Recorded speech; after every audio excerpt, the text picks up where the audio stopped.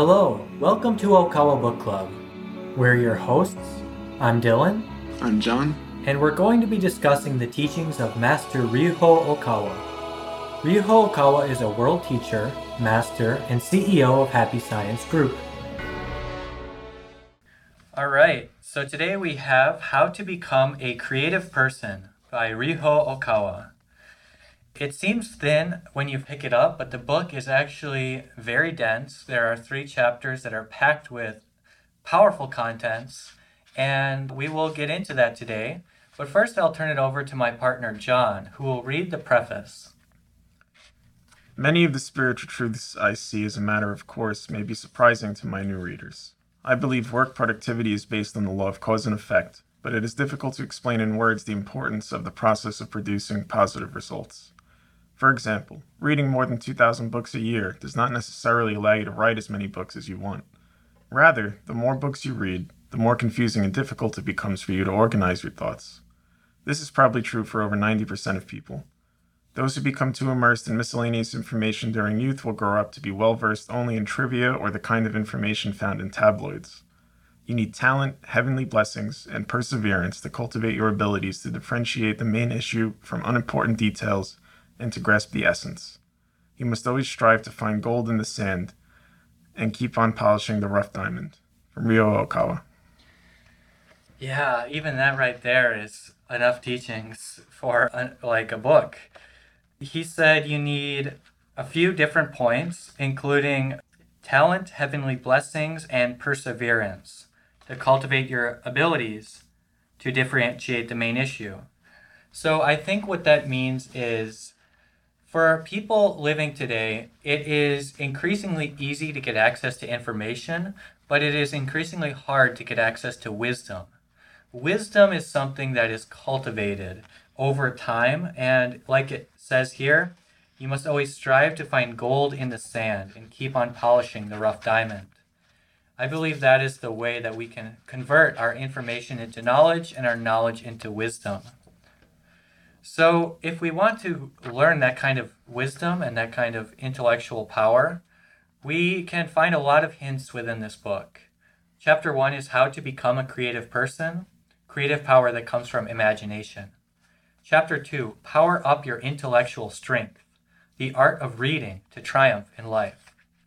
And Chapter 3, the power of perseverance, mindset and strategies to keep succeeding. So each chapter is a little bit different and has different contents, but each of them are hints and tools to lead you to become a wise person and to become a creative person. So we can think that this book is a way to polish the mind or to develop ourselves in accordance with the truth of the universe, but also to become people who can succeed as a result of mastering these secrets. So, John, after reading this book, did you have any impressions or things that stood out to you? Yeah, so this book titled is How to Become a Creative Person. So I was imagining it was going to be something different than what it was, I think, and, maybe sort of like ideas about just creativity for creativity's sake and for people who don't feel creative and that type of thing. And that's definitely in there, but it really immersed the content into like how to use the imagination, the law of attraction, and then a variety of techniques for how to build up inspiration in your mind and how to express that information and the importance of expressing that information. One thing, a lot of things stood out. I really enjoyed, there was a segment in the book about how to read more books and how to read faster. And there was some strategies and techniques that I personally found, just very useful and practical as things we can develop, and kind of ties into, what was said in the preface about sort of finding the gold in the sand, polishing the diamond.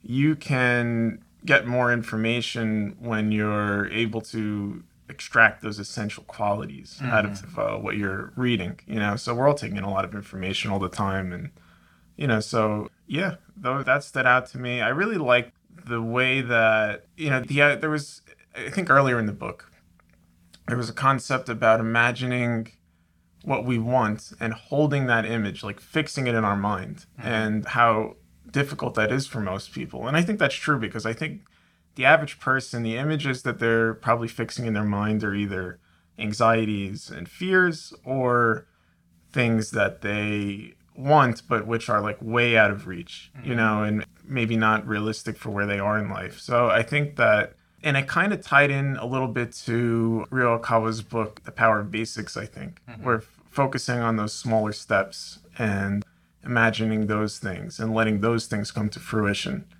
And yeah, it's really cool, just the idea that by holding that image in your mind, you'll attract experiences that will put you in a position to work towards those things. And then him giving his own examples of how he has applied this in his life to accomplish magnificent things. Yeah, that's a great way to say it, and I really agree with that completely. It's very tough. I can admit to myself that I am one of the people that sometimes I do have a hard time reading a lot of books and then maintaining the clarity of thought without being distracted by the trivial information within those books. So he mentioned that in the preface, but it takes a talent and it takes a certain set of skills that one has to develop to choose which contents to focus on and to underline them, try to memorize them, but just skim over the other contents that your life won't be changed by, or things that won't have any effect. So there's a certain way to read that can lead you to success or lead you to just immersion in trivial information. It can also be said as a way to, you can grow rich and get successful and become very prosperous through reading certain types of books. But if you focus on the wrong things or you end up wasting your time, it can really just be a kind of the end of your studies. So he mentioned about Benjamin Franklin's quote, "Time is money." Time is money, and the way that we use our time for reading is also very important to how much money we can make in the future. It's kind of connected in a way that I didn't expect. So with that said, there's a lot of other teachings in this book for young people in particular on how to become successful in the future, but the kind of success that will last through decades, the kind of success that creates a legacy for ourselves. And it's a way to really reach our potential. It takes a lot of reading, it takes a lot of perseverance, it takes a lot of focus, but we can be people who succeed in multiple fields, people who understand multiple types of knowledge, and that will lead us to a kind of greater caliber. So with that said, I wanted to ask you, John, how can you apply this book to become more productive or more successful? Or what's like a generic example that you could give if you couldn't think of something in particular? From this book, I would say, he discusses in one part about how if you read a lot of books and you take in a lot of information like that, you could end up like 10 years ahead of people, of your peers. Let's say like you're a college student, right? Mm-hmm. So, he talks about a lot about how like a lot of people feel that they're intellectually inadequate or even creatively inadequate. And there's a solution for that. There are things you can do that, like what you described in this book, which they work. If you just spend that time reading and studying different topics and focusing on things one at a time, that was a point that I really appreciated, how he said, like, you can learn 4 subjects in a year really well if you spend 3 months straight really focused on that subject. Mm-hmm. So I think there was an example, like if you want to understand finance, and I've experienced this myself, there was a point where like I wanted to understand finance better. So I spent a period of time studying it, and then I was able to speak about it. But you can't do it all at the same time. So like the way most of us are taking in information now through the internet, there's a million different things. And, if we could just remain concentrated, and develop that foundation. Yeah. So, yeah. Yeah, you mentioned the internet. The internet is kind of like it certainly exists to distract your attention. There's so much things competing for one person's attention that the algorithms and the way that it's set up, is designed to get you to waste your time, to focus on trivial information, because they want you to focus on them, another website or another video or another post. So these kind of things in this day and age, it's hard to become a person who focuses on one thing and masters it and then moves on to the next. And that also reminded me of another part of this book, which is talking about the reality of geniuses. So a lot of young people, I think in particular, want to become a genius, or they want to be known as a genius. But it says on page 52, I went through various experiences and realized that there are no such people as stunning geniuses in the world. When people call someone a genius, it is often due to some misunderstanding. They do not actually know the person well, and in many cases, they only see one side of him or her. So he talks about the limits later on in the intellectual abilities of how people live in their 20s and how people develop their brain power. But geniuses can be defeated in the end by perseverance and by studying and by the talent of learning knowledge in various fields. Yeah, the intellect is something that could be developed and built. I don't think it's just static, you know? Yeah. So there is even this part that talks about a mediocre person being turned into a wise person. And, I'm certainly not at the level of a wise person, but I remember like where I was 5 years before right now to where I am now. And I would certainly say in many areas, I knew very, very little about the world, about humankind, about the laws that govern this universe, and certain things like that. Likewise. So I can say, I am a completely different person in a certain sense through the power of studying, through the power of focusing on important subjects. And that's all mentioned in this book on how to transform someone from mediocre into a wise person. I thought that was very important for us to learn. And then one other point I wanted to mention was this idea of meditating to gain ideas, but then praying to gain supporters. So, some people are stuck in the, brainstorming phase. They're idea people. They just think of new ideas all the time, but they don't get any support. So he talks about this transformation from gaining ideas to gaining supporters. And I think that's a way that's kind of pragmatic, but also spiritual in the method. It's pragmatic in the results. And that kind of fusion makes us kind of successful in a new way that I never thought of before. Yeah, I really appreciated that. I mean, I'm definitely an idea man myself. So it's easy for me I could just sit and the ideas will come and they'll stew in my mind throughout the day. And it could be very difficult to actually put them into practice though. And I never really just thought of like, well, yeah, you could use the power of prayer. That's the active side of the meditation. So, yeah, exactly. Yeah. It's really the same thing in just another form. It's connecting to the heavenly dimensions, connecting to the higher spirits. So one form of that is meditation, another form is prayer. And the passive form can be transformed into the active form and make a real effect in this world. Yeah. Profound. So we're getting on here in time a little bit, but I wanted to read two parts. One is a poem called A Guide for the Mind, Human Growth. This is the second poem in the book. It comes from this idea by a Chinese philosopher named Kun Lu, but I will read it from the beginning. When you are young, it is all the more important to study diligently, learn a great amount of knowledge, quickly and accurately, and train your brain.